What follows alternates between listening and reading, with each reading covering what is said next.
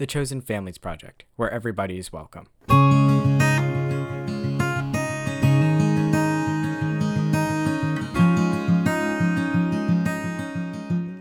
Hello, everyone. Welcome to another episode of the Chosen Families Project. My name is Julian Ribello, and today's episode is called Repetition, the story of Mamie Godown. So I am so fortunate to tell you guys that I've actually, just ahead of time, that I've actually returned this photograph to a relative. And this just happened to be because of my coincidence and my intuition to go into a store sometime last week. Now, author Paulo Coelho once said that coincidence is the language of the stars. For something to happen, so many forces have to be put into action. And I found this quote pretty, relatable in terms of the situation that happened with this photo. And I just happened to be in this one store one day, and I was just doing some window shopping. I kind of, I don't even go into these stores to buy things. I have some friends. I know a lot of the dealers. And so I kind of just walk around and say hi and just kind of look at all the stuff that they have out. And, these are also the places that I source a lot of the photographs to return the families and loved ones. And, and I look like the crazy person because then I'll look at I'll take the stack of photos and then look through the backs of them. And then I'll see if there's any, if any of them have potential to be returned. So I was having a conversation with one of the dealers, and I was talking about the work I do with the old photographs because they had some photographs in these like display stands. And so I just happened to be talking to her. And then I was, I used the one photograph with the name as an example. And then when I looked, I realized the surname sounded really familiar. And that surname was the surname Godown. And I told the dealer to hold the photograph for me. And I then came and picked it up the following day. Because I checked one of my blog files that I had done back in the fall of last year. And I believed at that time that it was a member of the same family. And it turns out it was. And basically, it was, for reference to the previous blog post, it was Chosen Families number 6, and it was on John Alexander Godown and Susie H. Godown, who were father and sister to Mary. Now, and this photograph is when Mary, around the time Mary was born, probably around 1877, 1878. And, in the picture, she appears to be a couple months old. And the photograph was taken in Flemington, which is in Hunterdon County and is right where the Godown family lived. So that's why I decided to proceed further and to confirm that my research was in fact correct. And this was actually a family that I've already told about. So here is the story of Mary Godown and her family. And what was awesome is I was able to return it to the same relative because I had them as a contact. I'm going to discuss Mary first, and then I'm going to the story of her parents and her siblings, which I covered previously. Mary Mamie Godown was born on February 9th, 1877 in Hunterdon County to parents John Alexander Godown and Rebecca Ann Hosel, and she was the youngest of 5 siblings. So I used a lot of census records to kind of paint Mary's story, beginning from 1880 and going all the way to the most recent census in 1950, which is amazing. And it really, especially at these 10-year increments, besides the 1890 census, which actually was lost in a fire, it really helps paint her story quite well during her lifetime. So in the 1880 census, she lived with her family and all of her siblings in West Amwell, New Jersey, which is also in Hunterdon County. And in the 1895 New Jersey census, she lived with some of her parents and siblings, also in West Amwell. And then in the 1900 census, Mary was listed as a housekeeper and a servant for 63-year-old farmer Peter H. Conover and his wife Emmeline in East Raritan, which was also in Hunterdon County in New Jersey. In 1910, she was a servant for a private family in Trenton, New Jersey for 69-year-old clergy Edmund Hewitt and his wife Mary Frances. And then in 1920, she worked as a waitress in Trenton for the Indigent Widows and Single Women's Home located on Spring Street in Trenton, New Jersey. Now, I kind of was curious to what this is because I've seen different institutions and alike listed on censuses, but I've never heard of this one, and also this one's kind of in my area, so I figured to look into it. And it actually has some pretty interesting history to it. And it's always cool, especially if a relative works for a particular institution or a place, to kind of learn about the history, when it opened, when it closed, when it was built, to kind of add to their narrative. So the information is from Trenton History's webpage, and it details the history of the home itself and its origins. So the institution was founded in the early 1850s and incorporated in 1855. Its foundation was largely due to the initiative of the Ewing and Green families. The interest of many charitable persons having been enlisted, the association was soon able to purchase a permanent home in a portion of the old barracks, where it remained until it built and occupied its present modern and commodious quarters. Now, the old barracks was actually a barracks during the Revolutionary War, which the home then acquired for its facilities. The Spring Street tract was a gift from Judge Caleb S. Green. In 1869, a bequest of $30,000 was received from John A. Roebling. This sum, as a nucleus, together with other contributions, including benefactions from N.R. Ivins and Walter S. Lennox, enabled the institution to erect its present home in 1902. The institution is sustained by the dues of its members and the gifts of others. In addition, the inmates pay $300 as an admittance fee. Before the war, an annual supper was held in the home from which a substantial fund was received.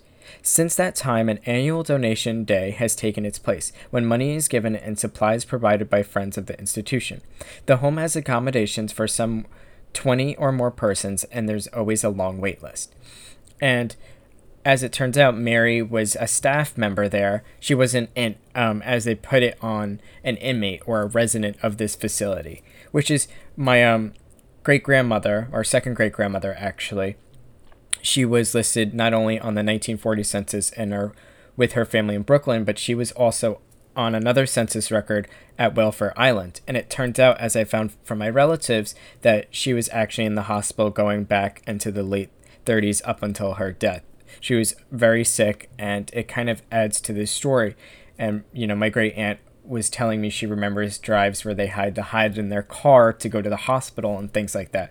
So it's just understanding these type of circumstances, because inmate doesn't, the way they put it doesn't necessarily mean that they're a prisoner unless they're at a prison. It means that they're, a patient or something like that, or unless other specified, such as a staff member, which is what Mary was. Now, I'm not sure when the home closed, because it was in 1902 when they had it built, but I did find a reference to the home from the Trenton Historical Society, and this was from an article by Dan Aubrey, and it was about their picks for possible locations for preservation as of January of 2022. And it reads, one of the less obvious buildings is the residence at 320 Spring Street. The 1902 brick building's institutional name was the Widows and Single Women's Home Society, that has community-type living accommodations for 27 individuals, an infirmary, living room, and dining room, which, this dining room space is likely where Mary had worked. And it is currently empty and deteriorating, and the building would be ideal for apartments, condominiums, or even a school dormitory. So, as of now, the home probably closed sometime, in the early to mid 20th century. It was still operational as of October of 1933. I did find an article when upon my research about the home. I also found an article from October 15th, 1933 from the Trenton Times talking about the home, and it actually has a picture of the home if anyone is curious, and I will have this also in the blog post. And it reads, institution that will receive public gifts Wednesday. The Indigent Widows and Single Women's Home in Spring Street, for the benefit of which the annual donation day and tea will be held on Wednesday at the institution by members of the Board of Managers. Ms. John H. Shutter, the first directress, and members of the board will receive the guests, who may inspect the building. Contribution of foods, household articles, and funds will be received at this time. Tea will be served during the afternoon. So it's just providing a little bit of insight, to her daily life, especially when she worked during, the 1920s into the 1930s. And at this time, she was in her 40s, I believe. So at this time, she was getting older, but she still was doing work.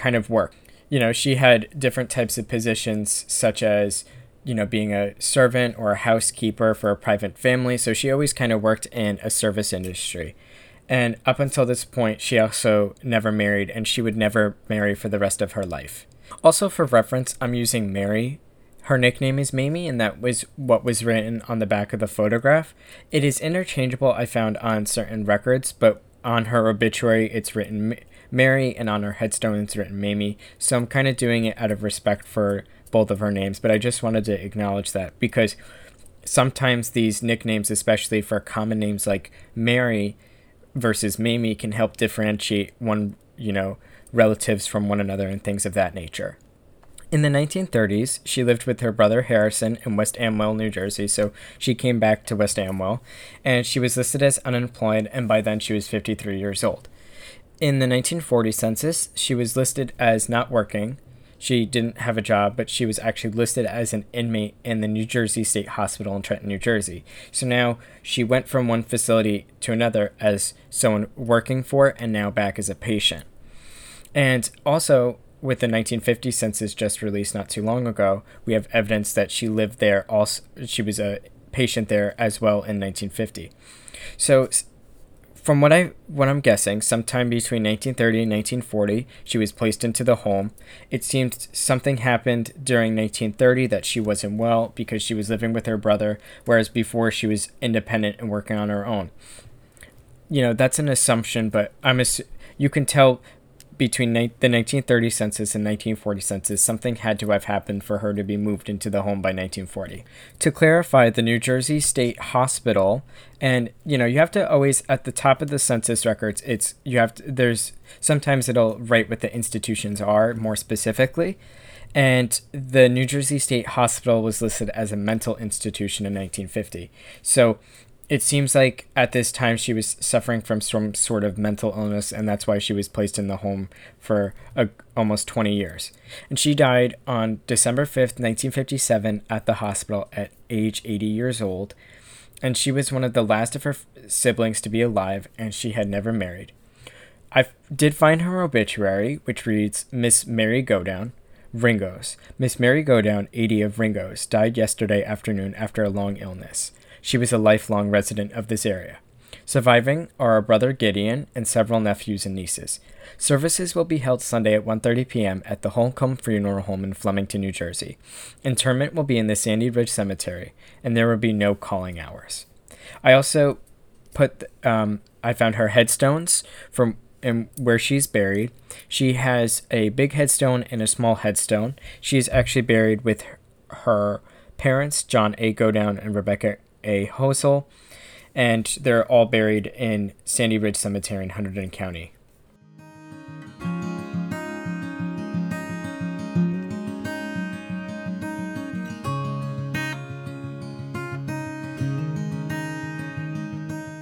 Now, before I get into the family, I wanted to mention more about the photographer who took the photograph of Mary when she was a baby, because I figured this also adds an interesting point to her narrative. And ironically, where these photos will be eventually donated was where I found this collection online. The Hunterdon County Historical Society publishes some of their collections online, and I found that they had a collection of photographs by J.C. Sunderland, who was the photographer at the time when Mary was a couple months old. And it reads, this collection consists of 20 photographic prints of various subjects credited to J.C. Sunderland, who operated a photography studio in Flemington, New Jersey from the 1880s into the early 1900s. The nature of Sunderland's work was extensive and was said to encompass every description of and in outdoor work, including portraiture from the smallest locket to life size, as quoted as an advertisement circa 1890. This collection contains several types of subjects, including portraits, product shots of manufactured goods, and street scenes, and includes items in the stereograph format as well as conventional prints. Many of Sunderland's photographs are found throughout the collection of HCHS, which is just an interesting point to note, and especially it gives kind of, some background into the photo itself and kind of why placing Mamie in a time in history with her family. Now I'm going to go discuss further into the Godown family and of the previous photographs I had sent back to the relative of John Alexander Godown and his daughter and sibling to Mary, Susan or Susie H. Godown Lambert. John Alexander Godown was born on the 31st of December, 1825, in Dilt's Corner, Hunterdon County, New Jersey, to parents Jacob Godown, born 1796 and passed in 1848, and Evelyn Ann Coriel, born 1796, passing away in 1859. He worked as a farm laborer and lived in Lambertville, New Jersey area for most of his life. He married Rebecca Ann Housel on 16th of December, 1865. Rebecca was born in 1835 and died in 1921, and between them they had 5 children. These children were Catherine W. Godown, 1868 to 1952, Harrison R. Godown, 1870 to 1941, Susan H. Godown, 1871 to 1905, who is, as I mentioned, the other photograph that I previously returned, and Gideon B. Godown, 1873, 1958, and Mamie E. Godown, born 1877-1957, who I just discussed previously. He died on the 11th of October 1910 in Lambertville and is buried in Sandy Ridge Cemetery with his wife and daughter Mamie. On the back of the photograph was his name, John A. Godown, listed, and it was taken at Fritz's studio. This was in reference to John Alexander Godown's photograph. And he was a photographer in Lambertville during the late 1880s to the early 1890s. And I posted his Find a Grave Memorial on that blog post. And some more about Mary's sibling, Susan, or Susie. She was born on the 8th of August, 1871, in Amwell, Hunterdon County, New Jersey. She married her husband, Wilfred Lambert, on the 1st of January, 1889, in Lambertville. She had 5 children, including Dora, Fred, Frank, Orville, and Hannah Lambert. She died on the 28th of July, 1905, in Philadelphia, PA, and is buried in Sandy Ridge Cemetery with her husband, Wilfred. Her chief cause of death was listed as a primary hemorrhage, so I'm guessing a brain hemorrhage or something of that nature. And I also listed her death certificate as well as the Find a Grave Memorial for her. And on the back of this photograph, which is actually really cool, it reads, "From Susie to Mamie E. Godown," addressing this photograph to her sister, which is who I just talked about.